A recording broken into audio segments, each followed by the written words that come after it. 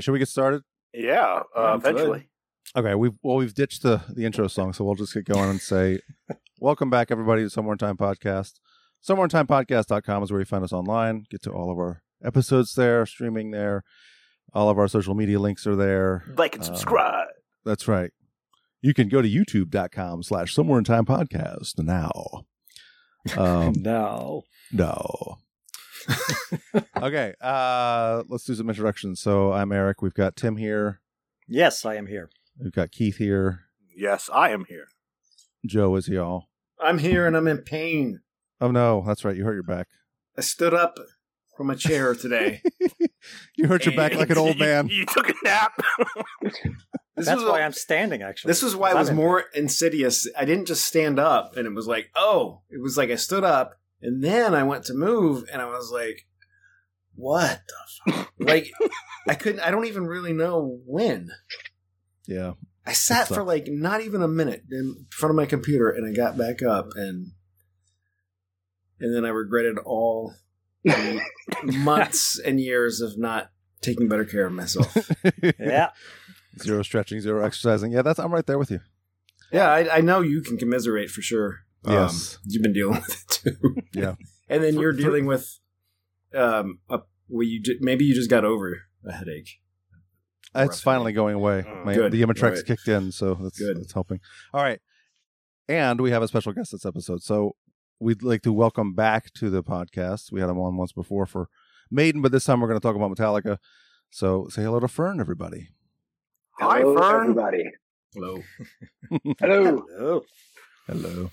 Yes, so I alluded to it, but we are talking about Metallica this episode.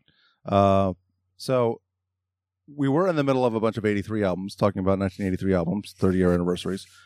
Well, we already did kill them all. I'm sorry, 93 albums. My bad. There is no 93 Metallica album unless you're talking about what Live Shit came out in 93, I think. Yeah, Live Shit. But we're not talking about that. And we already did kill them all from 83. So we're like, well, let's see what else came out in the threes. So in 2003, there was an album called Saint Anger that came out. And then in 2023, this 6 months ago. This one. Yeah. 72 Seasons came out. So we're going to do both this episode. So yes, 72 Seasons and Saint Anger. I would say two pretty polarizing for Saint Anger for sure.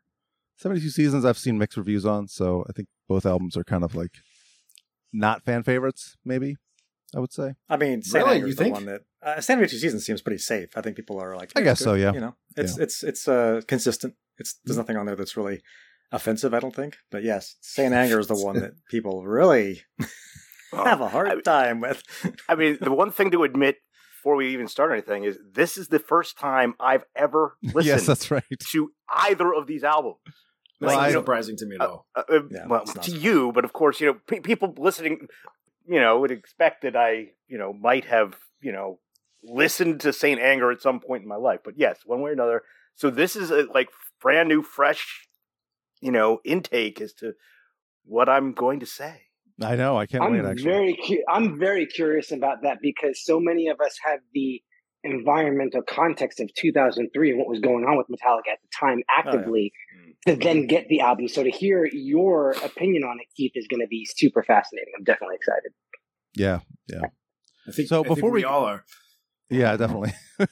But before we get into it, so I want to go back a little bit in history and just for you, Fern, I want to ask a question while you take a bite of your food, and I have horrible timing. But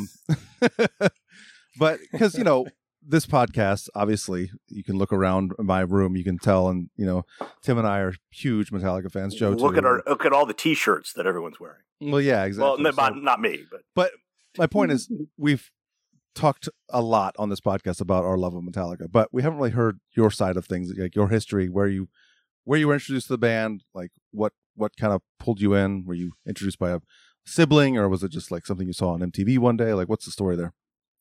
So, picture it, Staten Island, 1987, right? So I was introduced to rock and metal to a point where I started going out and buying cassettes myself by just passively listening to the radio, right? My gateway into that was Guns N' Roses' Appetite for Destruction. It was already out for like a little bit. So again, this was like summer of '86. I heard it for the first time. Someone introduced me, but then like into '87, someone gave me a copy of the cassette. I didn't realize it was only side A, but nonetheless, it was mine. And then one night I was hanging out with one of my best buds down the block from my house, and it was a couple of us there, and basically said, "You've got to check this out." So not only was this a listening experience, but also a visual because of the cover art for Somewhere in Time, Seventh Son, Master of Puppets, Kill 'Em All, right? Yeah. Pistels. I got introduced to metal by the artwork and the music. So it was in that evening, Battery. In that was like one evening, Battery and Master of Puppets. And then he took out the tape and played, I think, like For Whom the Bell Tolls, then some of the Maiden stuff, then Megadeth, then Anthrax, and then he's got like Rip Magazine, Kerrang, and I'm like, what is going on with my life? That's too much. Yeah, no. It was That's I mean, overload. Yeah. Yeah. I somehow survived the event, and here I am to tell you about it. But for me, it happened to be that Master of Puppets as an album was the first thing the very first song I remember hearing by Metallica was Battery. And then, from there, oddly enough, within about like, I think 72 hours of 48 to 72 hours of that experience, I'd wind up acquiring a couple of these cassettes, either blank or I went to the shop down at the supermarket that they sold cassettes. And I got also the Injustice for All album. And to this day happens to be my number one favorite album. Argue it's a close tie between that and a couple, but that's long story longer. That's actually how I was introduced to Metallica, along with so many other metal bands that I'm still into today. Yeah. I mean, we've talked about a ton on this podcast about the albums that we were introduced to. A lot of times end up being our favorite albums. Like that's just sure. There's so much nostalgia there, and just like So Appetite for Destruction was kind of your gateway, a little bit. Yeah, that was very similar to me. Like when Welcome to the Jungle, I was like, that's the coolest shit I've ever heard, right? And then next year or a little over a year, I heard Metallica's One on the Grammy. Well, I heard it before that one or two times on MTV, but yeah, then I saw them play that on the Grammys. I was like, I mean, I didn't realize it at the time. It was a sentinel moment, but I was like, oh my god, this is what I want. This is what I need. Why isn't all music that? Yes. Right. And I think fans of our generation are super lucky to have seen so many of those iconic experiences, like to watch Janet Jackson play Black Cat, but then Metallica play, One in the same awards show. That was such a groundbreaking thing, right? And then not too long later, Enter Sandman is everywhere, and they're breaking down new walls with the things that they're doing with the Black album, right? So I think we got to see a lot of amazing stuff. Yeah, for sure. Yeah. Well, and so was it truly Staten Island?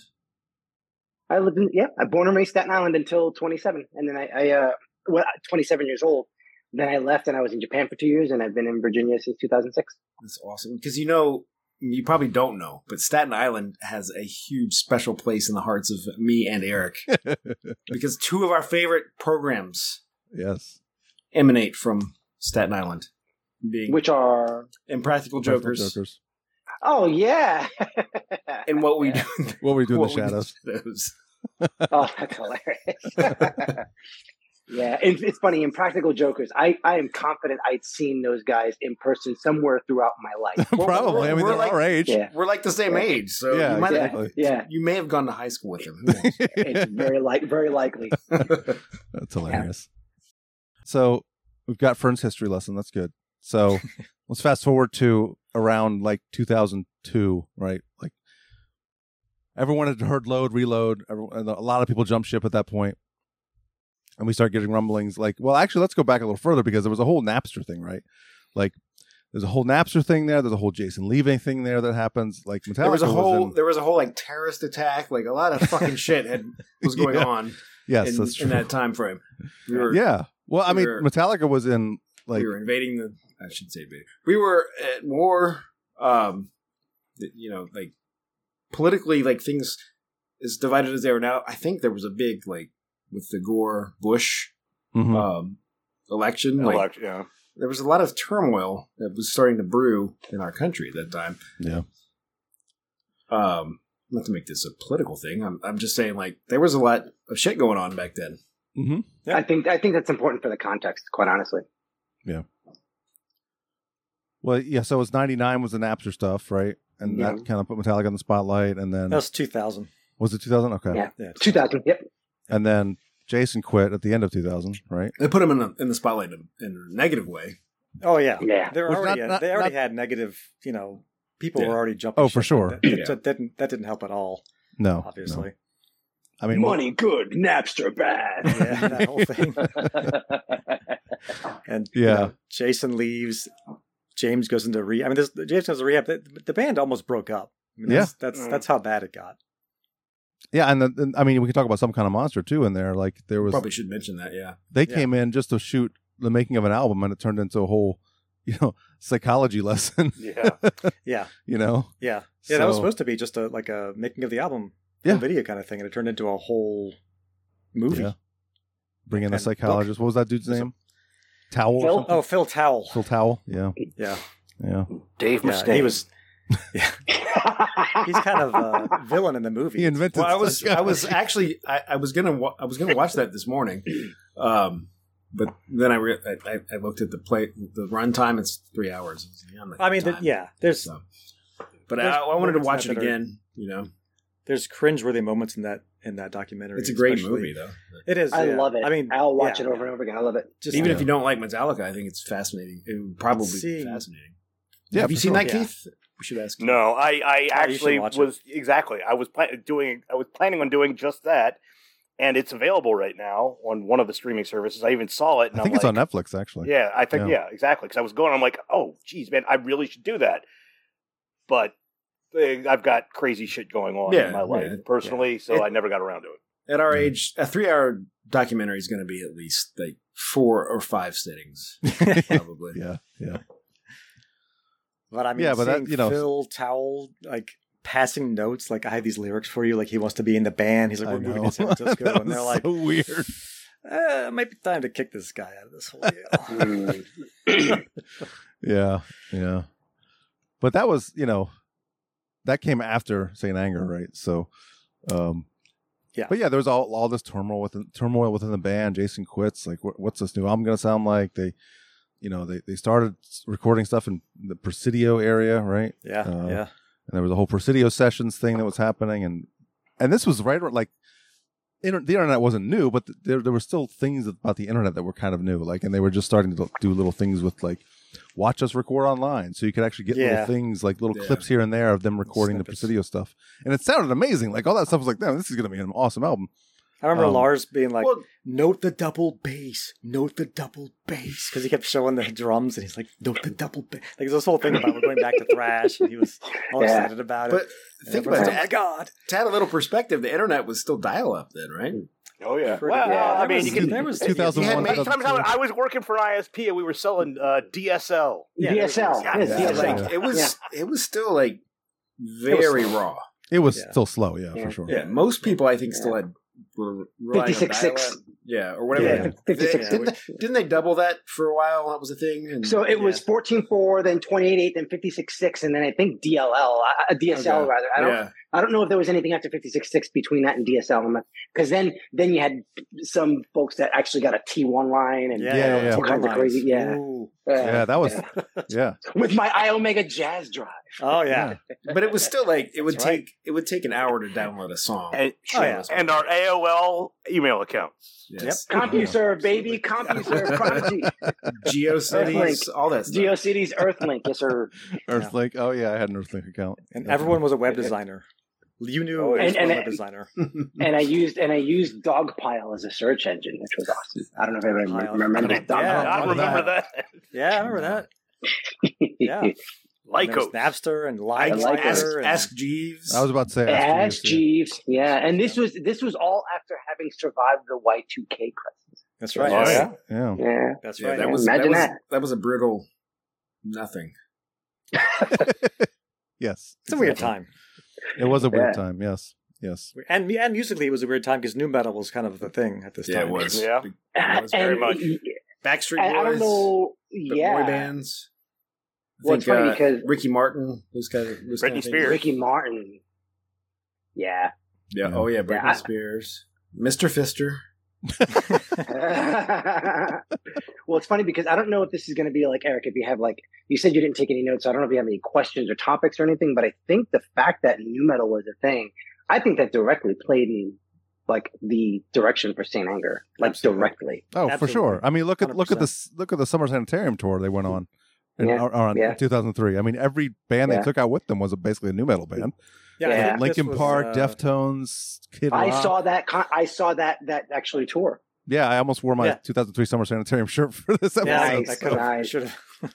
Yeah, Nice. so. Well, this was like one of the first times where Metallica they were taking influence from bands younger than them versus that's bands older than them, which was kind of a weird thing because you're so used For to them being sure. like, well, these is they're taking new wave of British heavy metal songs and blending them with like punk and making this whole thrash thing, and it's all new and exciting. And now they're taking influence from like System of a Down and Slipknot a little bit, and it's like it's a little jarring. It was like, you guys are supposed to be the trailblazers, and you're taking. Yeah. You're tuning your guitars You to know, see what the fuck is going on. Yeah, Yeah. Well, Yeah. it's Well, I mean, what about that Slayer album? What the hell when did that come out? oh, Diabolus and Musica. Yeah, That's what I was. Yeah. 98. I've never so- heard that but- album. Okay, Really? Metallica. Yeah, I mean, Metallica I've heard wasn't it's the not first. good. And I was like, Yeah, but Metallica wasn't the only one that was being affected by the popularity that was going Oh, on. no, So it's not. definitely not. It's not as though No. like we could point the finger at them and No, and but I'm they the were one always saying ones that were- too. You know? They were the ones that were always, at the forefront of innovation. Yeah. Yeah. in Well, the I 80s. think that there's something to be said for where they were, though, because I mean, where James was mentally, where the band was mentally, with the whole Jason thing, things had come to a head. Yeah. A lot of things that they didn't really do, and then rising from the ashes with Saint Anger. I mean, it's almost like. So I get the Phil thing where he was handing them lyrics, and I thought, like, yeah, that's a bridge too far, but. Yeah.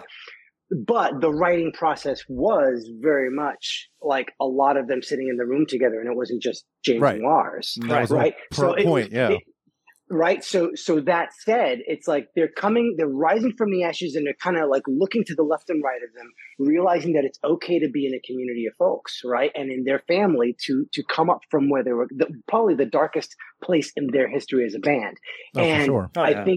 I think that the album, as a result, is a statement to that. And the way that the album was created with lyrics that were not just James's genius, but genius from around the room.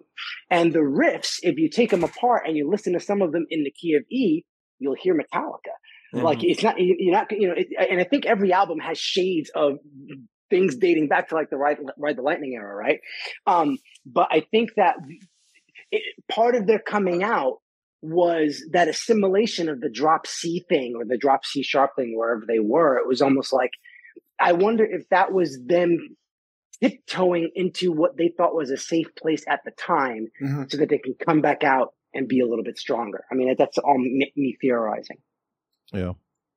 it would be a fun project to re-record the songs in a normal key or a normal tuning rather. Yeah, or even E flat, E flat or E. But yeah. And put guitar solos in it. Yeah, there's that. And put guitar solos in it. And That was a actually, whole conversation. and actually have a real bass guitar in it. That would be nice. And a different snare Well, sound. Yeah. Okay, okay. There's a lot of things. There's a lot of things. So let's do some band introductions and stuff. So this is an interesting thing because on Saint Anger, obviously, there was no Jason Newsted. So No. you've got James Hetfield on vocals and guitar, Lars Ulrich on drums, Kirk Hammett on guitar, and Bob Rock on bass guitar. Yeah. So that's a thing. That happened. It's a That thing. happened. Yeah.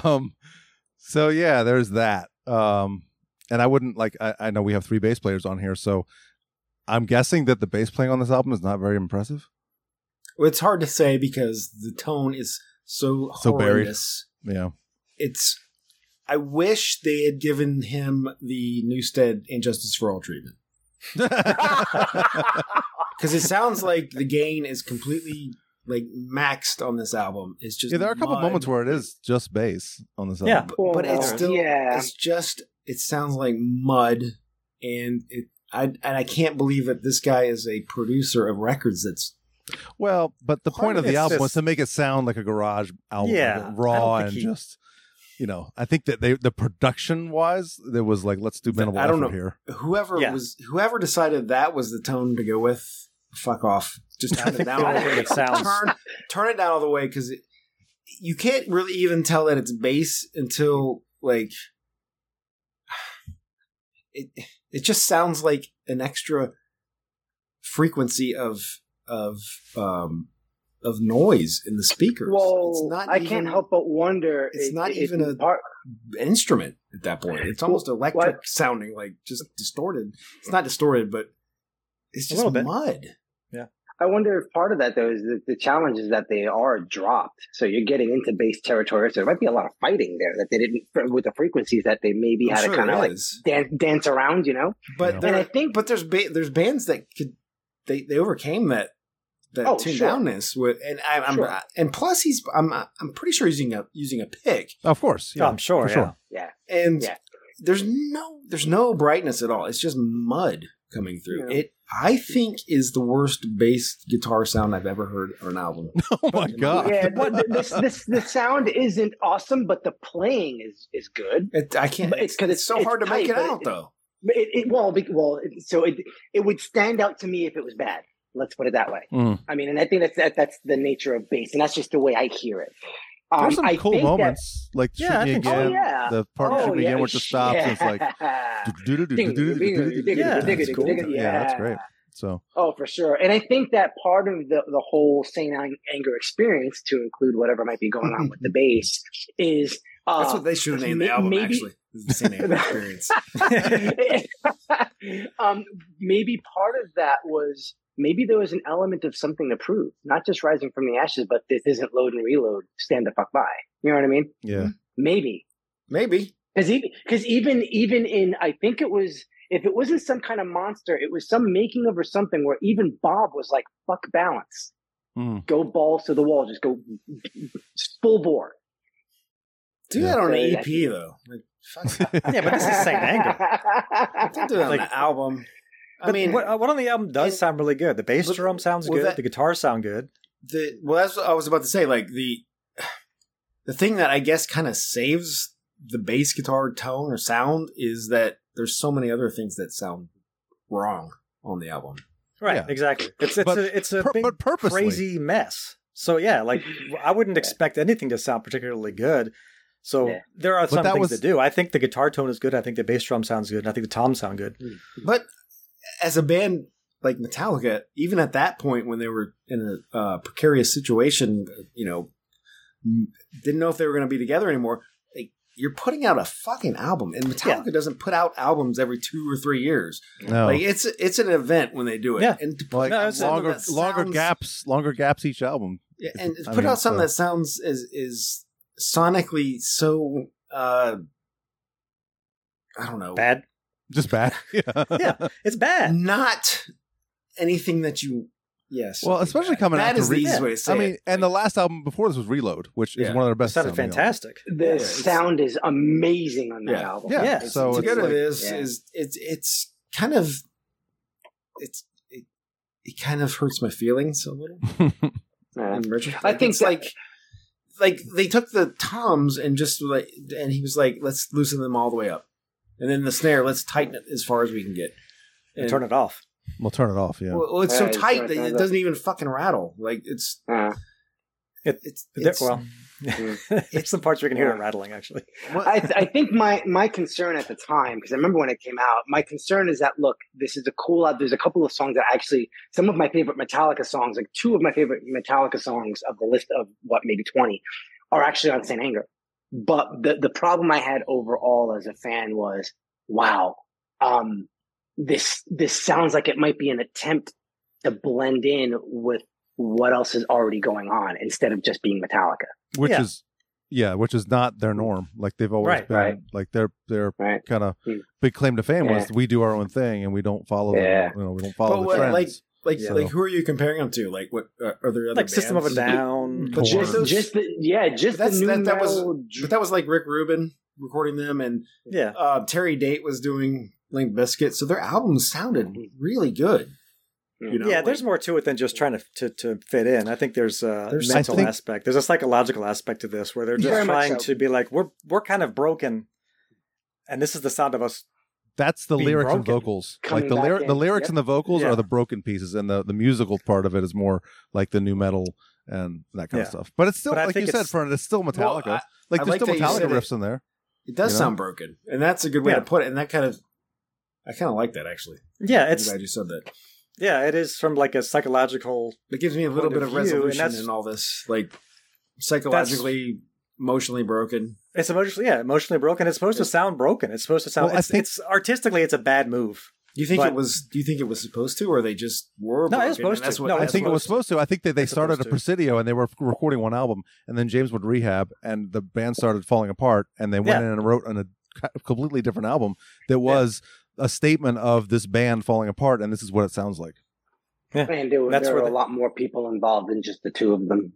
You know, again, it was Kirk had a hand in a lot of the writing, you know, with the lyrics and just other folks were, you know, invited in. So I mean, Lars helped write some of the lyrics, for God's sakes. Everybody. Yeah. Like, Shoot Me Again was a lot of Lars and his response to Napster. So, yeah.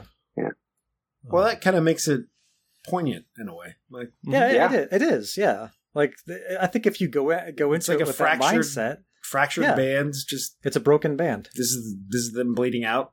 listen to his vocals at the end of All Within My Hands, and just Oh, that my is like goodness. the emotion coming from him is like, it's almost like it kind of reminds me of, talking new metal, the Korn song Daddy, when he's like screaming at the end of that song, just like fuck you, like just there's voice cracks all over the place. Yeah, he's just emotionally and I wrecked. appreciate that. I like that aspect of it. It's raw.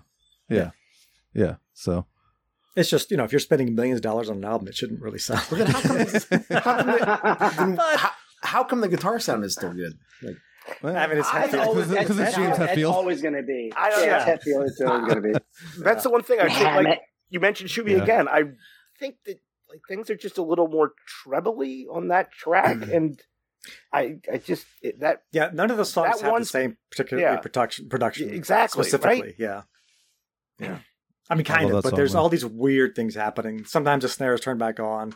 Sometimes the guitar tone changes. Sometimes the bass drum changes. It's but weird. why do the drums suck? Like the entire. I mean, performance-wise, it's pretty damn good. It's sure, one of the but better it performances. sounds But like the crap. sound. Yeah, I don't know what he was thinking there. Yeah, That may have just been that feeble attempt to get that sort of raw garage sound, back to basics kind of sound. Well, didn't he say? I mean, I thought he said he liked the Tool sound, and he liked the fact that Danny Carey would go like no snare at all, and he's like that open, hollow, tung tung tung sound. He wanted borderline to replicate that. timbale kind of thing. Yeah. So I don't know if that was part of it, or and if it was more the raw thing that he was just going for. I don't know, I think just the raw thing. It's just one of those things where it's almost like George Lucas doing Jar Jar. Like they're so powerful at this point, no one's there to tell them no. Yeah, you know, they're Metallica. You're not going to tell them no.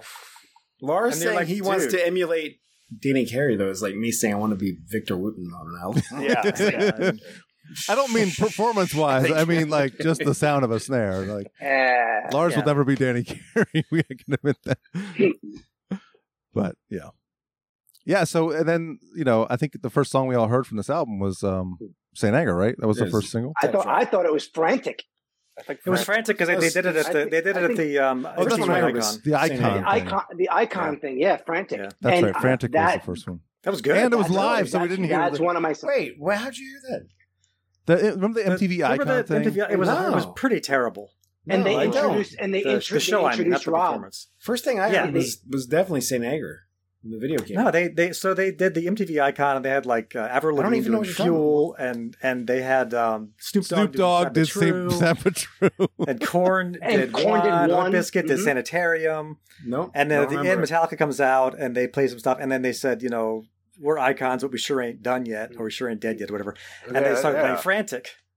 Yeah, that's right. And it was like and that was brand new. You're like, holy shit, this is fucking awesome because it was. And I think they rolled the credits during St. Anger. They did. And I think actually they introduced Rob at that thing to the world, if I remember I think correctly. that's right. Yeah, I think that's right. Yeah, that was his first. Yeah, because they were like, your first foray into Metallica land is MTV Icon. Could you imagine that? Yeah. Not the best. Can you imagine when MTV actually played music? I know that's another thing. That will never happen again. A show like that with a rock. I know that. Yeah, and I know that blew me away because I was a fan of Rob since like Suicidal and Infectious Groove. Oh, yeah. So to know that he was going to Metallica was like, wow. Yeah. And I'm a Jason guy, right? So obviously, yeah. But I love and I love Cliff obviously, but Jason was kind of like how I cut my teeth. But to see Rob come into the band, I was super excited about that. Yeah, for sure. Awesome. Yeah. When I found that out too, I was like, well, of course. I mean, he was with all of the metal bands back then. He easily, I mean, let's face it, he wasn't Les Claypool, but he is easily one of the best in the metal. You know, the thing about Rob is, I think he could do a lot of Les Claypool, but he knows when not to, and I don't think Les Claypool could ever hold back. No. He would be finger tapping all over the place. Hold back. Yeah, like all that's 19, why he's all in 19 Primus. Fingers. Yeah, and not Metallica. It would, yeah, that's true. Well, the reason where I got a lot, I loved Robert Trujillo before he was in Metallica too, Suicidal, but where I gained a huge, and I think I've said this before in the podcast, but where I gained a huge amount of respect for him is he played on a Jerry Cantrell album with Mike Borden. Oh yes, that's right. And Foggy Depot, was it? I don't know if it's the first or was it the first or second album? I can't remember. But it might be regardless, both, but yeah, it doesn't regardless, you would never know it's Rob Trujillo. Yeah, he's just playing exactly what that album needs. And Mike Borden too, for his credit, he's not beating the shit out of the drums like he does in Faith No More. He's they're both like playing perfectly what the album needs, and I respect that hugely. Like they're not like I love Flea, but if you put him on that album, you'll be like, oh, I think that's Flea. You know what I mean? Like I have a profound appreciation for musicians who play the song and not the instrument. Yeah. And you see that a lot in the cover band scene. You see a lot of musicians that'll just kind of get bored of what they're playing, so they overplay. Mm-hmm. And that's a huge pet peeve of mine. That's me. Oh, dude. That's me. Yeah. No, that's not. Well, I try not to. We play My Hero. When you throw in a Vic Wooten solo, you know. That's not true. Hey, there it is. We covered My Hero a couple weeks ago, and I played as perfect to the album as I could. Like, if it's Janis Joplin, you might change it around. But because the original bass player, I don't think did a great job. I actually tone it down when we do that song. Okay. I think there's too much going on. Yeah. Anyway, it would have been interesting to hear what Rob Trujillo did on Saint Anger, like because. But I thought it was recorded before. Oh, you mean if he had actually recorded the bass on this album? Like if he come in before they did all the writing and he actually had a hand in some of the bass lines. But it is what it is. It's like saying what would Cliff have done on the Black Album? Or Justice, right? But anyway, so we heard Frantic and then we heard Saint Anger. Some of us heard it the other way around, but Saint Anger was the first actual single. Right. Because it was played on the radio. I remember they debuted it on the radio. I think I saw the video first. They're still playing videos, yeah. It's San Quentin, right?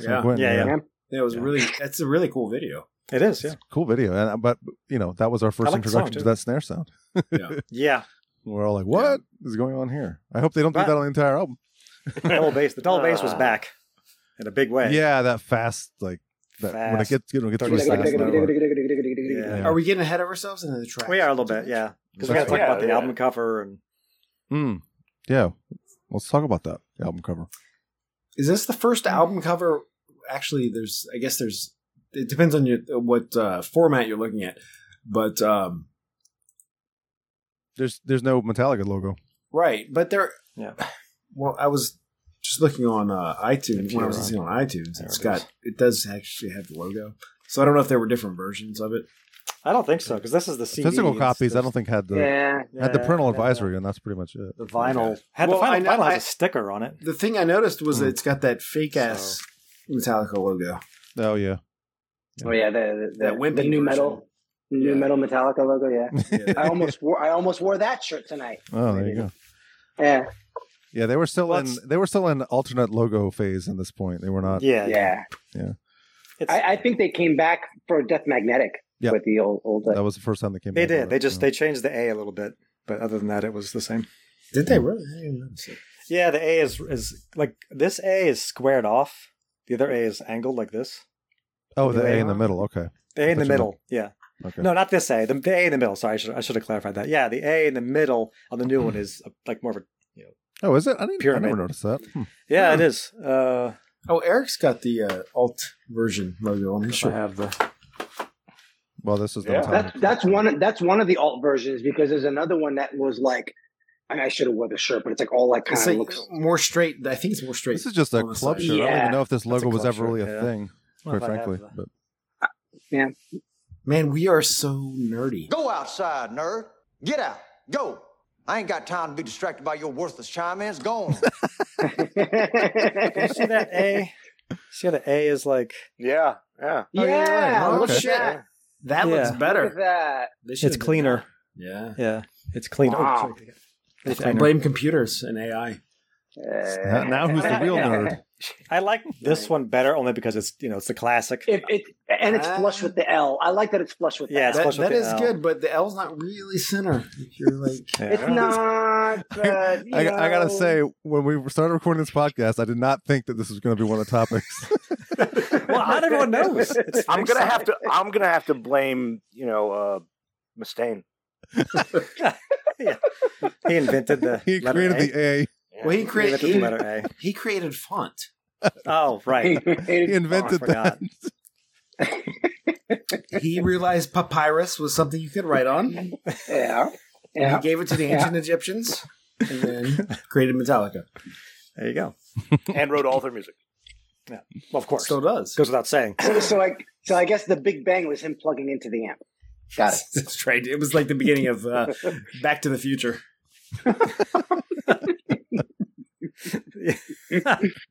Whoa! Well, so okay, Yeah. we got off topic. The album cover. What? Yeah, We got it's the first album cover designed by Pusshead, right?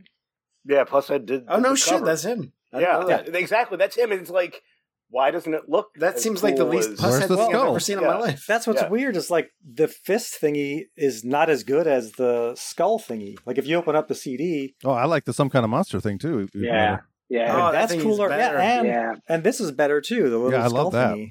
Yeah, that's Yeah. awesome. I like the other thingy better. The- But yeah, this that's is cool very too. But yeah. Yeah, that should everything's better than the fist because there was actually a great picture that got cut off for that. yeah. Oh yeah, that's like strapped down or something. I don't Oh, know. this one. Yeah, there is a No, the other there you one. go. This one, Well, he's the other more- picture. The other picture you showed is there's more to that too. Is there? Oh, let me see if the vinyl has Well, it. I don't think Sorry. Pusshead just drew like teeth up to the top of the The back has this on the. Sorry, it's very like something shiny. like that would have been. Yes. Yeah. Yeah, that looks like that's Pusshead. better. Than, Oh yeah, so Yeah. he's got the fist is like a necklace. Okay, that makes Yeah, okay. It's the album the- cover is reversed on these. On that one. Medallion yeah, noose. It really is. Yeah, that's right. It's a medallion news. It's complete with plaque and gingivitis. yeah. It's just great Pusshead. See, that's yeah. And they're like, yeah, that's let's- way better. Like, let's focus in on the smallest part of this drawing. That's important. And that isn't as cool as all the other parts. But hey, they were Yeah. a fractured band. You can't tell Metallica no. And That's like right. that's all cooler stuff too. Like on the inside. Yeah, Yeah. it's a lot of really cool artwork. Yeah. Yeah. But they picked the worst. Probably on purpose. Uh, yeah. So anyway, Yeah. I mean, All right. it's still kind of a cool album cover. there are worse. Yeah. But mean, there are worse album covers. if you are a band with a iconic logo, you need to put it on the album cover. It's a good thought. It wasn't that iconic at the time though. Wait, no, the Metallica. No, I'm talking about the Metallica logo. Oh, you mean the old That's school? what I mean. That's Well, no, Well, they you weren't- still, They you still were need to. still iconic. Iron Maiden still put Iron Maiden on their album covers. Yeah. Like, you have to. but at that time it was the changed album, the changed logo, right? Yeah. It was that yeah. sort of gritty, weird looking one. Yeah, they Yeah. still have the one from Yeah. Reload and Load and all that, right? Yeah. Yeah. Oh, this was the new logo. No. I'm talking about the one that. Yeah. Wait, what was Yeah, the? this. what was Oh, the that's lo- right. Yeah. What was the That's logo the new- for Load? Get it? Was it still the old Sorry. school one? It looked like what Eric's wearing. It looked Yeah, kind it of looks similar a to little like that, but like a little Oh, straightened yeah. off. Yeah, Yeah. that's right. Straight and I forgot. here's the I logo. should just go. That's Yeah, half. is that a little more straightened up? man. Yeah. Yeah, you're right. That's half. But they cut their hair and they cut off those barbs. That's basically what happened. They shaved the top of that off too. Yeah, that's right. Yeah, they're like, let's cut this also. Yeah. So I mean, the think that- Metallica logo that's one of the best logos ever. I don't know why you would ever. Fuck I that. don't. Why would you rebrand when you actually have? I mean, how many times did we replicate logo? I that still on do it all the time. our yes, exactly. Collectively, probably 10,000 times. Yes. It's the only easy to thing I can draw. actually draw. It's impactful. It looks I don't draw scary. shit. It's got I sharp. can draw that logo though. And why the A Yeah. is always going sideways by the end of the fucking thing. I don't know. It's always like goes in like. Why is it pointing up? Run What out did of I room. do? Yeah. I must have fallen asleep. Because you did it in school when you were supposed to be taking Yeah. notes. Yeah. You're like, So- Iron Maiden, Metallica, Yeah. Iron Maiden. Anthrax. Oh, the Anthrax one right. was good too. Yeah. I mean, I did suicidal tendencies. I did as many of them as I could. That I ST was think I fun. attempted Sepultura one time, and it was just like, that ain't gonna work. No, No. that's too hard. I could only do the Beneath the Remains version of the Sepultura logo. Yeah, It's like That was pretty- I'm sure I tried to do Death a few times, and I was like, Oh yeah, that one was a little more Spider novel. web. Draw a and shit in spider there. web. That's ridiculous. That's do a that's spider an art web. project. Yeah, not doing that. I never So- took art. I want to see if you guys agree with this. I think the Saint Anger was the first album where they needed to start cutting stuff out a little bit. Like Yes. Yes. they were going too long Oh with my their God, riffs. yeah. Like Yes. you should have done that Yes. twice Well, instead of 4 times. You didn't need to do this that was- riff 8 times. You know what I mean? Yes. Yeah, And Yes. somebody they continue that showed- trend. Lars discovered Pro Tools and discovered copy paste, Yeah. and problems occurred. Odyssey. Well, because some of these songs, like I love "Shoot Me Again," but it's 7 minutes long. It doesn't need to be 7 minutes long. No. Like "Invisible Kid" is Invisible 8.5 Kid. minutes Invisible long. Kid. Invisible Kid is such a brilliant tune, and it could be half the length. Yeah. Yes. Yes. But that might be my favorite song on the album. I just jammed to it hard, but it goes on again I and know, again and I know, again. I know. Yeah. So I wonder if Rick Rubin would come in instead of Bob Rock, who seemed kind of to be at a sycophant to some degree at this point, wanting to be in the band. Like if Rick Rubin could have been like, no, it's too long. You need to tune He up. probably would. Yeah, Maybe. I think Well, maybe. It's hard to say think it though. would've been- Maybe, but then look at some of the lengths of the songs in Death Magnetic. Yeah. Yeah, but Right? none of those. But I don't. I never get the feeling when I listen to that album that like, oh my god, come on. Oh, you know why? Because Yeah. there's length, but there's a little bit more variety. So I There can is. see that. Yeah. Well, the song's Here, slow it just- too. And they're Yeah. not tuned to negative Satan. Like they're just. Well, I've never listened to that album, so I have absolutely nothing to say. Well, you will. Death Magnetic. I think there's a weird fun fact about Death Magnetic. I think Death Magnetic was actually, there's something called the loudness war Yeah. in terms of, right? I think Death Magnetic actually set the record and pretty much killed the loudness war. No album has ever What do you been mean? as loud in terms of how Compression. loud it is. The compression Yeah, is way overboard. Yeah. It was not produced well. And, that- right, that It wasn't regard. mastered well. Mastered. That's Right. what it was. Yeah. the mastering, the mastering. And I think that it was like the loudest song, the loudest album ever made. Which is why on my iTunes I always go to the Guitar Hero version. Yes. Yes. Ah. Yeah, Have you heard I that, like Frank? So yes, good. because I played it and I have it, but not cautiously to listen to it. You can. I it's download- cool I to find downloaded it. Download it and Yeah. throw it on your phone. Yeah, that's Yeah. what I did too. Yeah, nice. And it's like, It's better. oh, okay. Much better. It doesn't pop my speakers. That's nice Yeah. of you Yeah. to not destroy my equipment. I don't know. I think the length thing was probably really my only actual complaint about Saying Anger. If I had to have a complaint, because I Well, didn't mind the songwriting. No, and Nothing they were coming production-wise, or from nothing they were coming from the complete opposite with Yeah. starting with Black Album and Load and Reload. They were purposely making their songs shorter. Yeah. So they went the complete opposite direction. Now they're like, They had some pretty long songs on Load and Reload. well, that's true. I mean, yeah, but for Fixer's the most part, pretty long. Fixer is and Bleeding Where Me the is pretty Wild long. Things But Are Bleeding Me is it's and classic. what's the last song on Reload? Fixer. Fixer? Outlaw Torn. Outlaw Torn, yeah.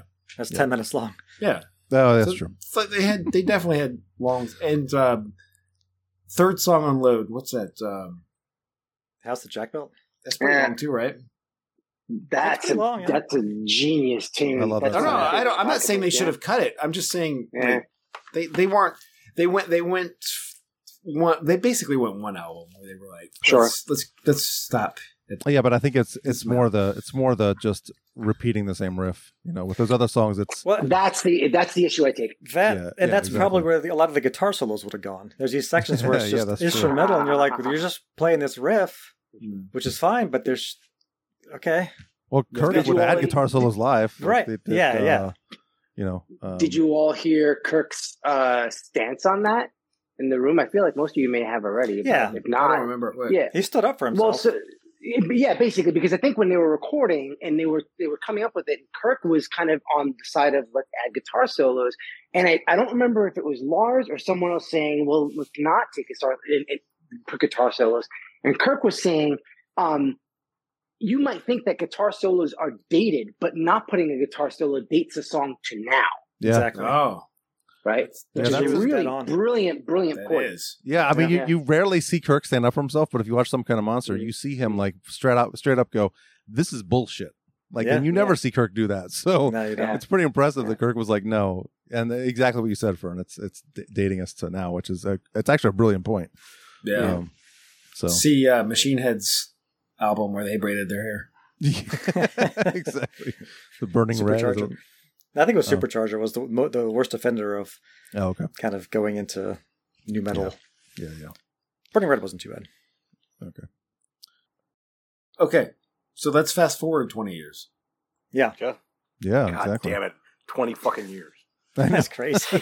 To now. now. Somewhere in time is now. The other thing that we can point out here too is like that Saint Anger was the first album that was written with James sober, like completely sober, right? Yeah. I mean, starting and then it evolved into that. But so that's 20 years of sober James writing, right? So now we've gotten to a point now where this is the what? Wait. This is now? Are you talking about now he's sober? The Saint Anger was sober James. Okay. Saint Anger, I'm saying he started with that album. Saint Anger till now, you're talking 20 years of sobriety for James. Yeah. Wait. He'd gone into Are you presuming he's been sober from then to now? He's fallen off a bit, but he's tried to stay sober. Let's just say, he's had an awareness of his issue and he's tried to address it. Well, I wouldn't say he's even. I wouldn't hesitate. Well, okay. For the most part, the stuff has been written in the past 20 years since he's realized or admitted he's had an issue. Yeah. But I would definitely not agree that he's been sober for 20 years since he obviously he's gone back into rehab. For the most part. Yes. For the most part. Okay. Let's not go into his personal demons. 91.3% he's been. I'm not trying to pick him apart or say like Megadeth's best shit was when that dude was fucking high and drunk and fucked up. Oh gosh, yeah. I'm not trying to diss him for that. I'm just saying, there's no fucking way. I don't know. Well, when I quit when I quit drinking 20 years ago, I mean, it's no. I don't want to belabor the point. I was just a simple statement saying that for the majority, he's been sober the past 20 years. That we know of. The last 4 albums they've written. But I would say also that if he had been, this album wouldn't have been as great as it is. Because he's still obviously fighting a lot of demons in his lyrics. Yeah, for sure. Not necessarily alcohol, but, I mean, you could listen to the lyrics, and we can segue into 72 Seasons. Listen to the lyrics on 72 Seasons. I'm just saying, there's a ton of it. Darkness Had a Sun. I mean, Jesus Christ, that's basically about fighting away demons. What was the movie? What was the movie where he says, "I want my pain. I need my pain"? Was it Star Trek? I don't know. Do you remember that? That was Spock said it, right? Didn't Spock say Spock, or was it Picard? No. It was Data. I want my pain. I need my pain. I think it was Data. Well, I don't know, but he somehow got human emotions, and he was like, "I don't want this. I don't want this." I think it was, "I don't want this." No, but there was some movie that I thought it was on one of your masterpiece tapes. It was, like, yeah, because that's how I know. I think it was. Okay. I'm pretty sure it was Data, but he didn't want it. He's like, I no longer want these emotions. Well, He's like, I don't know what's happening to me. He's flipping I need out. my pain, and like artists, they need pain. They need some turmoil. Well, the artists that we dig into, like that's true. Yeah. Well, hey, I don't think Katy Perry needs it, but No. like But like Dave Grohl. shit, like yes, like Oh my god. he probably didn't need that much pain, but No. I'm not saying he needed it or wanted it, but he got it. and Well, it produced so good I art. think that's the fuel And I that, think that, creates that lights the fire that creates some of the best art that you're ever going to listen to, right? I think that even James coined the phrase in an interview. If you're feeling bad, write a lyric. If you're feeling good, write a riff. That's cool. That's pretty So fun. I mean, it's awesome. But to that point, needing pain to kind of draw from that inspiration, right? Yeah, that's great. We have so not played a single song. yeah. I know. We're getting there. Best song I ever wrote was right after like the first love of my life dumped me. So Yeah. We're waiting on the tracks. We got to do the. I got you. Okay, the mix I got thing. you. We want to get into like 72 seasons, and Let's do it. Let's right. get into the album overall. It's Yeah. yellow. It's yellow as fuck. So who's in the band somebody now? went to Pittsburgh. it's not even the Pittsburgh. Yeah. Yeah, the album cover is yeah. I'm looking at it on my other screen, and it's so yellow. I mean, Yeah. Very yellow. did It's right here. Did Lars get the set and then be like, all right, I want yellow on the album, or did they decide to go yellow Oh, no, and then he's the- like, all the right, set- I need to get my a yellow drum set now. The drum set came after the album cover. That's for sure. Yeah, I think it's. They could have gone to a sort of, Striper concert. too. The album was going to be called Lux Eterna. That was one That's of the right. proposed Yeah. titles. So I think what they did was they took that whole really bright, eternal light kind of vibe and went with this very bright, vibrant tone. For And there's no the colors. Metallica on this one either. It's just an M. That's right. Yep. It's just the But it's the good M. it is a good M. I think Lux Eterna is a better title for the album, but I think 72 Seasons is a better concept. So I like the concept. Yeah, I'm good either way. I think I like the bright, fucking weird cradle. Yeah. Shit. It's a good album cover. I like the album cover a lot, actually. It's It, nothing it, like it de- any definitely other album represents covers. what 72 Seasons is. Yeah. First Yeah. 18 years of your life. So Yeah. And yeah, James was outvoted on the Lux Eterna thing. James wanted to call it Lux Eterna, and everyone else in the band said no. So Wow. that's just another example of him. Yeah. Well, that's tied to Saint Anger because Saint Anger and all the therapy sessions got them to be more diplomatic with each other. Yep. Well, And here you have them voting on a title for the album. When, in the I past, will- that would have been James I would be will- like, "No, I'm daddy, and I'm putting my foot down." But I will say that as because we're not really get to the sequencing if we're not going if we're going to shuffle the albums basically. But I think Lux Eterna would have been a better opener. Yes. Yes, I think so too. I think Yes. it just kicks ass right away. Yeah, it's Yeah. a perfect album, and I think 72 Seasons as a title track should have been the second song, and keep Yeah, that and whole, plus- that Lux Eterna is like it's like a mirror of the beginning of their journey. It's, Yeah. I think that would have been a perfect album. It's kinda hit the opener. lights. It's very kill 'em all. It's Yeah. hit the Yeah. lights Very part too. Kill 'em Yeah, All. totally Yeah. is. Yeah. it should have been the opener. But whatever. Right. I mean, you can make your own version of 72 And you can Seasons always if you want. you can always listen to it whatever Just order resequence you it. want anymore. Yeah. There's no You can, there's no more records, even though we just looked at the record. But yeah. Well, I mean, since we're on the topic of Lux Eterna, that came out of nowhere, right? Like we were, Mhm. Yeah. we knew they were Yeah. Similar working to on stuff. Hardwired. Like there was Yeah. the whole COVID happened, and they were like, we're doing stuff over Zoom. Like we're sharing ideas back and forth. I don't think any of us knew they were that far along. I mean, we were waiting No. because it had been so fucking long. We're like, God, would you guys put an album out already?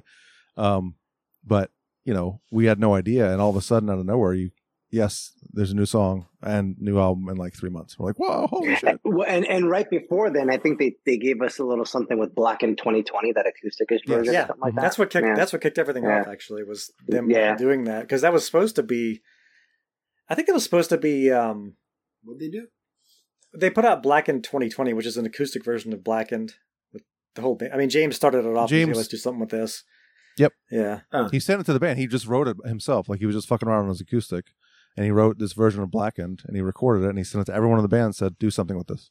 And that's kind of what kicked this whole Zoom. This whole idea of we can actually do something over Zoom. We can actually write an album Yeah. You know, we can be creative. Yeah, because in James, this I mean, if format. you don't know, James doesn't live in California. He's in Vail, Colorado. He's in Colorado. Yeah. I don't know where he lives. So he's nowhere near the rest of the guys when they're recording these days. So, which is interesting. Yeah. I mean, I'm sure there were some at the end. I'm sure they got together and did some stuff. But When you're disgustingly rich, the world shrinks. So, yeah. But the interesting thing here is like, I don't even know where Lars lives. He could be in Copenhagen again. I think he's still in San Francisco. I think the rest of them are still in San Francisco. Yeah, maybe not Rob. I don't know where he lives, but He was originally from L.A., wasn't he? yeah, he was. Yeah, he may still be there. I don't know. But Well, Kirk's in Hawaii. Yeah, okay. He's in Hawaii. Really, I didn't know that. He's in Hawaii. Yeah, Oh, okay. lives in Hawaii.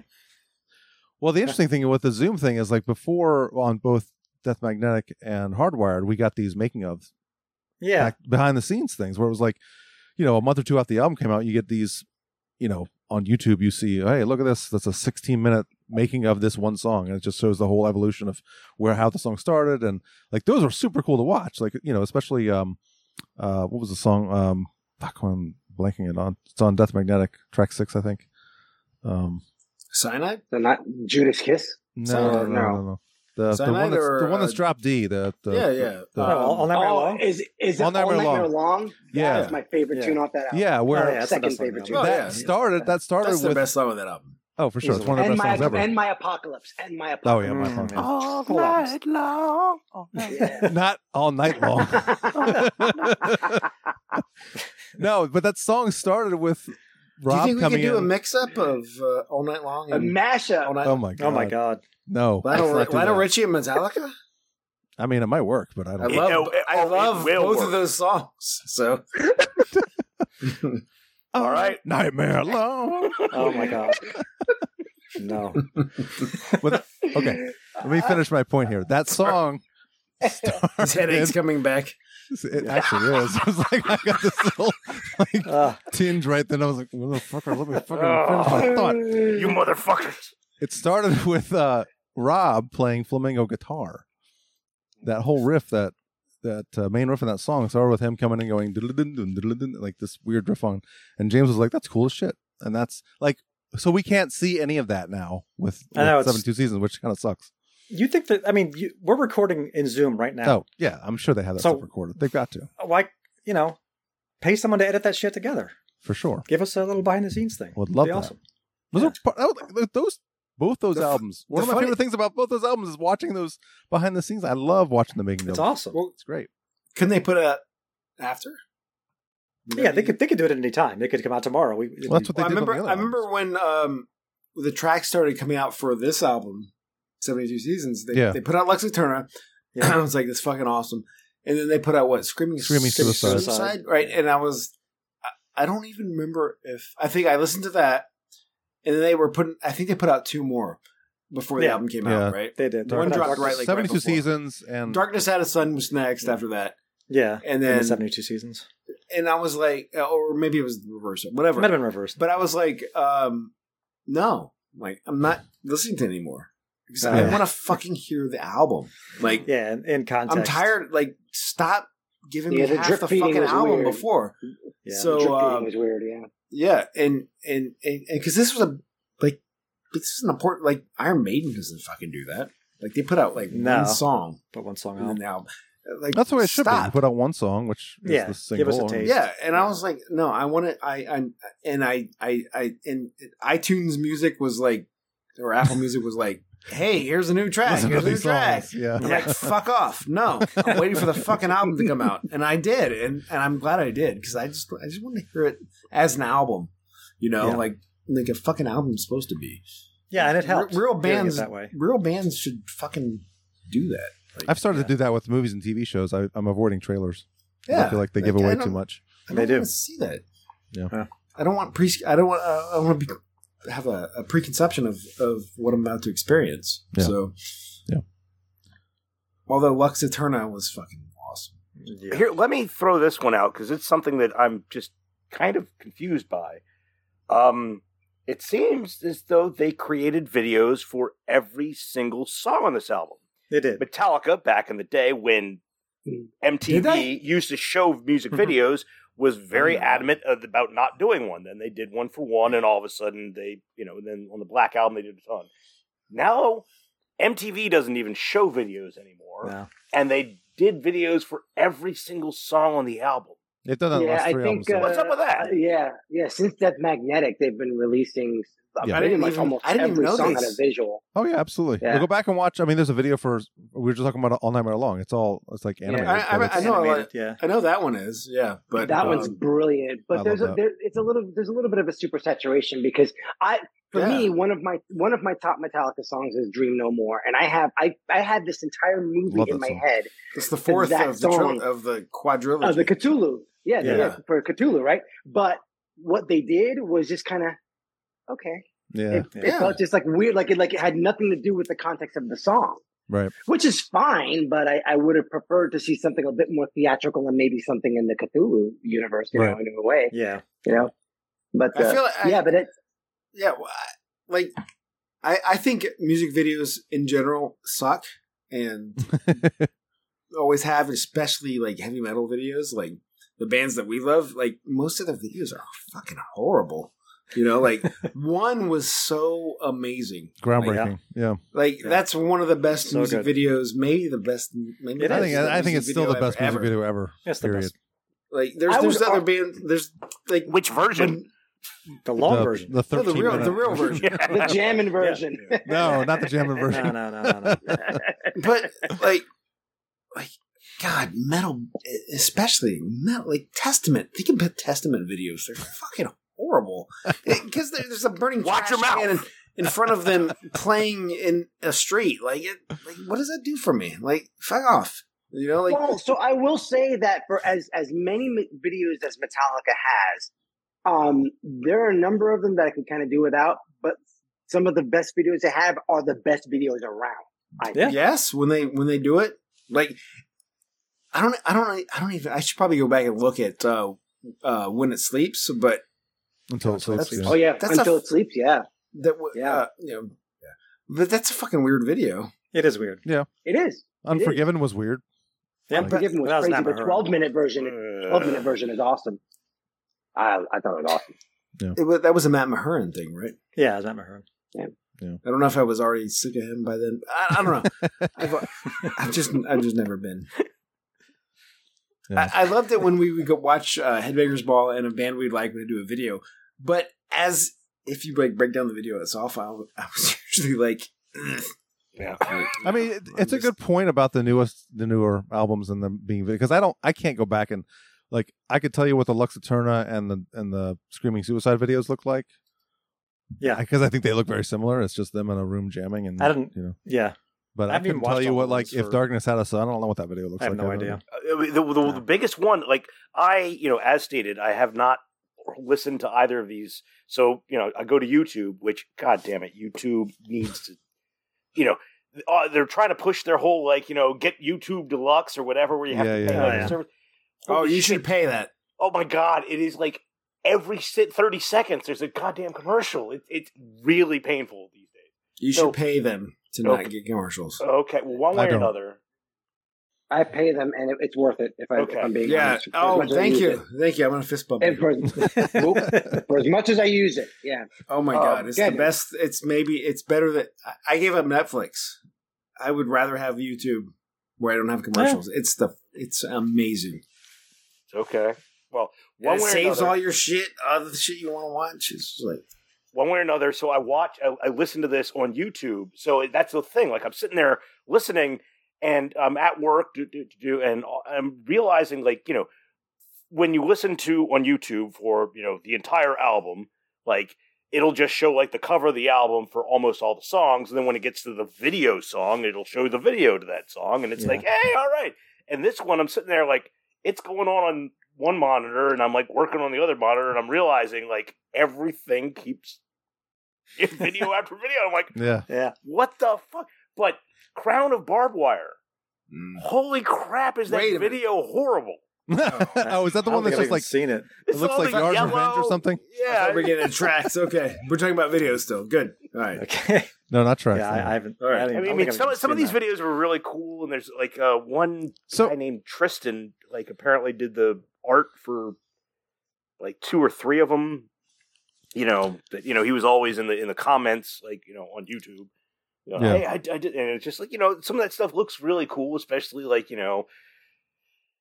making these guys look all tough, and considering they're like 65. Well, here's the interesting thing. I That's cool saw.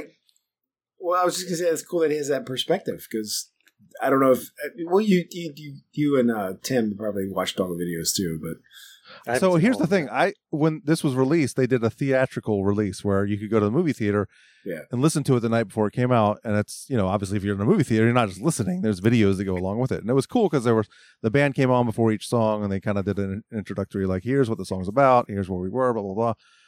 But those videos they showed in the theater are not the same videos that are on YouTube. oh shit! Did you go So- with Chris? Oh. No, I went with my buddy Tyler, who's Okay. I'm not a big Metallica fan, but yeah. No, I saw the Texas Stadium concert with Chris. when they That's did right. that. Okay. But yeah, so that was interesting. I was like, wait, because I went back and watched some of these on YouTube. I was like, that's not what they showed in the theater. So I guess that was exclusive to theater people only or something. They Interesting. weren't great. I mean, they weren't any better than what was on YouTube. But Well, I'd imagine Well- if you're Metallica, you're basically like a county trying to erect some sort of government building. You're like, yeah, give me your proposal. Okay, Yeah, you're yeah. the artist, and all right, do whatever. Here you go. I will say, considering here's $150,000. Go do whatever you want. considering videos. Let's face it. There isn't a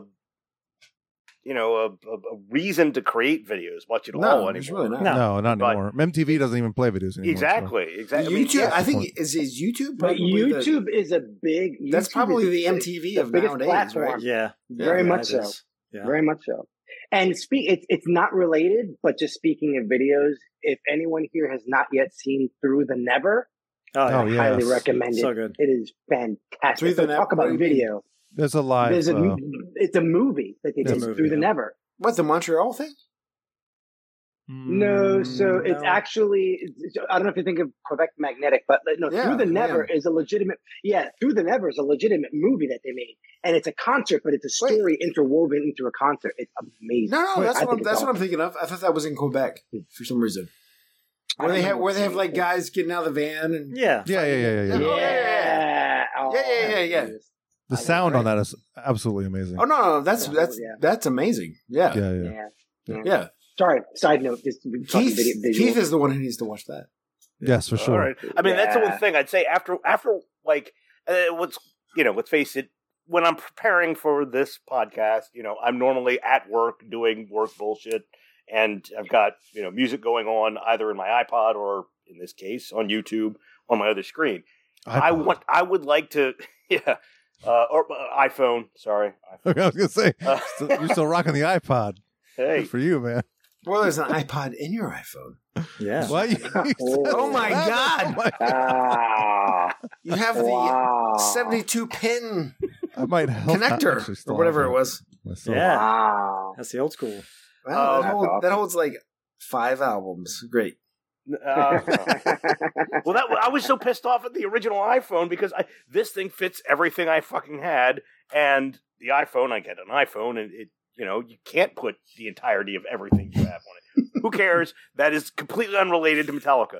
The big point I wanted to make, and I think Fern is kind of emulating this as well, like, people should go check that shit out. If you bought the album and haven't seen those videos, they're cool enough to give it a little. Yeah. I didn't. I didn't know that. Hop on YouTube and check them out. It'd be Yeah. some of them specifically Crown of Barbed Wire, fucking suck. That's a shame. But some of them are pretty cool. It feels like a dagger. No, we're not in the tracks, but that's one of my. Really? On this Favorites. album? Oh, really? God, Okay, yeah. interesting. Yeah. You say it's one of your Right. favorites or not? Oh yeah. Yeah, it's very Sabbathy. Okay. Oh, this will be fun then. We get into the tracks. All right, yeah. Well, should we? I mean, should we do that? Are we at that point yet? Or I think we are. Well, so did we? the production. Yeah, that's. We should just mention like Greg Fiddleman. I mean, we haven't talked about the album cover yet. Well, it's going to come up. We did a little bit. The production is going to come up constantly. Yeah, of course. But it's one of the best sounding Metallica. Do you want to do it overall? Like he does. He's chewing on a pecan. Yeah. That's why I wanted to mute. But while we're on the topic of my only complaint here, I feel like Lars's hi-hat could have come down a touch. Yep. What? You're right. His hi-hat. His hi-hats are overbearing. What? Yes. They're not over. They're like loud. They're on the comfortable side of overbearing. So I feel like whatever they're at now, if the entire drum set's at 100%, bring the hi-hats to maybe 95 or 90. So they still cut. But there's some parts where it's just like. In a Murato, and it's like just that little. It kind of breaks down and it's slowing down. And he's like just doing this. Yeah, you're like there's almost no dynamic. It's just like just either don't do anything there at all. Maybe just tap your hi hat so it's just click. But he's like just banging away. And you're like, let me throw this out there for Lars, for you guys, for Lars, if you're listening, Lars. No, not for him. For you guys as interpreting people of Lars. Sure. Do you feel like Lars, as a drummer, feels like a shark must consistently swim to stay alive? Do you think if Lars stops playing for more than one measure, he dies? Because that's how I feel about it. Hey, Mike. I personally love Lars as a drummer. Yeah, I'm not digging on the guy. But he never fucking drops out ever, and he never doesn't beat the fuck out of the drum. It's true. I feel like the last song, there are some songs where he does drop out, but I don't think it's in recent years. So it's an interesting point you make there. It's almost like it always has to have a part there somewhere. Well, maybe there's function to it. I don't know. But anyway, he is the co-writer of every single fucking song. So he's the arranger guy. That's all right for the song, though. Yeah. It's a minor complaint at the hi-hat thing. It's just something that I was like, that, and I think he's become predictable. And that's just me because I focus on his drumming so much throughout the years that I knew what he was going to do in this album. I was like, he's going to do that drum fill right here. And he did it. And you're like, well, yeah, there he goes. Snare rolls. Snare rolls. That's like, I do wish that he did some other things besides just a long snare roll every now and then where it's like, And also just knowing where he'll do it. You're like, he's going to do a snare roll right here. And you're like, there it is. Because he's got these little crutches he leans on, and it's fine. I'm over analyzing his playing, but well, the one big thing I'd say about this album also to note, and it's true, it's been going on, and I think I've already said this a few times, but if you look at Anthrax's latest material, you look at like so many other bands that are putting stuff out that have been around for 40 years, Mm-hmm. This is solid fucking material. And it's it's really, hey, I would say not everything in the last 20 years was solid, but now that they're at this point, they're still making good shit, and it's fantastic. God damn it, Keith. You're not supposed to like this album. No. That's not what I meant. That's not what I meant at all. No, I'm thinking how you bring up this point. Like Anthrax's drumming is as great as it has ever been. Oh my god! Yeah. Well, he's the best metal drummer alive right now. And Lars is breaking apart in front of our eyes. So I don't know. Hey, but Lars admittedly has never been a great drummer. He's time out. Look at Nirvana. All right, none of them were fantastic at their. None of them are the greatest musician ever. I wouldn't say that. Dave Grohl. He's better at any instrument in that band. Nirvana's not a good example of how Grohl plays drums. Listen to Queens of Stone Age or Them Crooked Vultures or something like that if you want to hear how or Probot. Seriously, Kent Stax, my friend, better than Dave Grohl. Okay, better Scream drummer. All right. I'm not saying Grohl is the best drummer ever. I'm just saying Nirvana's not an example of his drumming. Well, one way or another. To your point. Go ahead. Sorry. To my point, it's like, as incredible of, a band that was, they weren't, and so, yeah, you know what? Lars can get sloppier or crappier as he gets old, as everyone should. I mean, look at Nico McBrain. I mean, I can't comprehend how he's going to be able to be doing this much more. Yeah. But one way or another, he's still doing it. And, he doesn't want to stop. I mean, get a fucking stroke and he's still doing it. Exactly. I mean, here's the thing with Lars. And this is like the best Lars quote ever. He said, "I'm not the best drummer ever, but I'm the best drummer for James Hetfield's riffs." Something like that. I'm paraphrasing. Sure. And his strength, I think, is in his arrangements too. And that's not taking away of his ability, but he's a master arranger. He's excellent. Can you imagine his style of play is not something that'll keep you playing for a long time, if you know what I mean. Like, you're not going to have a lot of finesse in your later years if you're playing the way he does. He beats the hell out of the drums. So there's a way to play drums to where you can play into your 60s because you have technique that's not, you're using more listen to jazz, more fingers, and but Lars uses his whole body. He's playing athletically, and it's not something that's going to give you a lot of longevity if you're going to want to play. And he's chewing on invisible gum all the time. Yeah, like he's when he plays these songs live, he's having to skip stuff because he can't do it anymore. He can't do the old as opposed to Nico, who's more of a jazzish kind of player, right?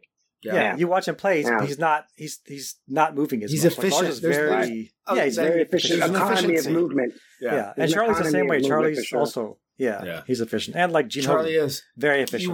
You watch Lars play, like, even back on Cliff 'Em All. And you're like, it gets going balls out and whatever, and then Charlie Benante can play the same thing, and he's just like he's barely moving. Yeah, he's barely moving. Yeah, he's like, he's probably but he can still do it. Well, look at Danny Carey. Watch him play. He's the same way. Yeah, he's just kind of moving, like his arms are moving, and that's it. Because he's using proper technique. Whereas Lars taught himself, and he has technique that's not good. It's not even used to a long Meg White. Oh God, not that bad. I mean, Lars is playing better now than he has for a little while. I think his tempo has improved. He's actually practicing now. That might come with old age too. I don't know if you heard that on the Metallica report, that podcast. Oh, I did hear that. Yeah, that's embarrassing. But James is like, "Oh, Lars is he's practicing now." Dude, I wonder if they 40 years later.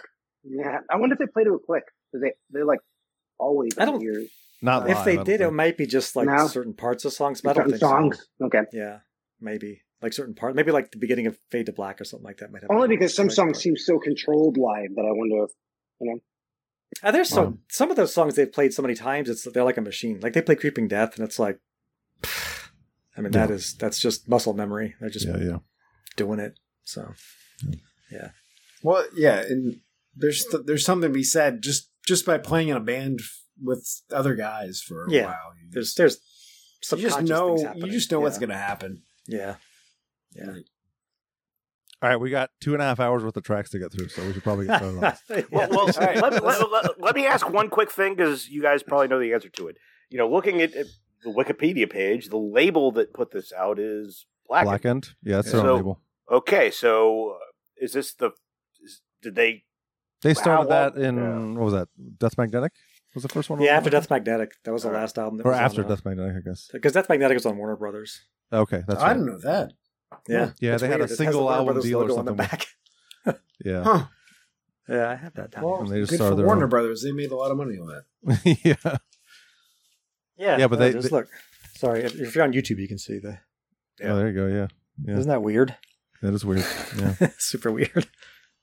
But I think Clutch has their own. Weathermaker. Weathermaker. Well, I mean, let's face it. You look at this is hilarious that I'm bringing this up, but Taylor Swift, and which this is. I mean, I love what she did.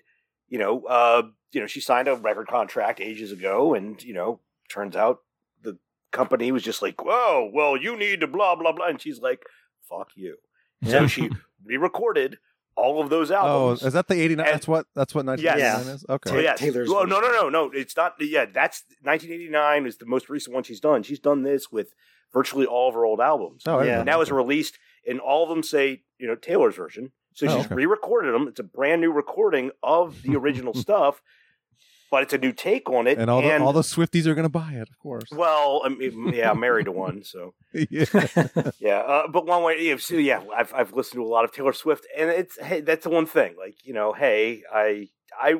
I'll respect her for that like little Yeah. fu to the industry. And Absolutely. taking an artist taking control of Yeah. their own brilliance and their own stuff. I mean, let's face it, Metallica has been kind of fighting. Kind of against the whole Napster thing, we mentioned, but fighting to have actually We should- get We should talk about an Napster thing. Maybe when we come. Well, we'll get to the tracks. Shoot Me Again is all Yeah. about Napster, so we can talk about it when we get to that. Oh, I didn't know that. Yeah. All right, good. Okay, yeah, Yeah. we should. We should talk Yeah, we about will. that. Well, one way or another, this Metallica has always been about like trying to actually have the actual artists make the money Yeah. instead of the I can't goddamn believe industry. is admitting this. This is And, fantastic. Well, I would say, the problem with the music industry is the industry, not the musicians. So, Yeah. but one way or another, I can't believe I'm talking up Metallica and Taylor Swift. It's I love happened to me. it. Keith. I'm not punk rock anymore. What's that you were drinking? Hey, there it is. It's Kool-Aid. Yeah. Energy, aggression, power. To sum it up, it's a vulgar display of power. Sometimes I think you drink just a little too much blood. I'm sorry, I'm going to PA. Bloodaholics Anonymous. Cutting out. Cutting it up big time. They are miserable slaves of Satan. Some cunt's recording this. You have been in the presence of evil. Year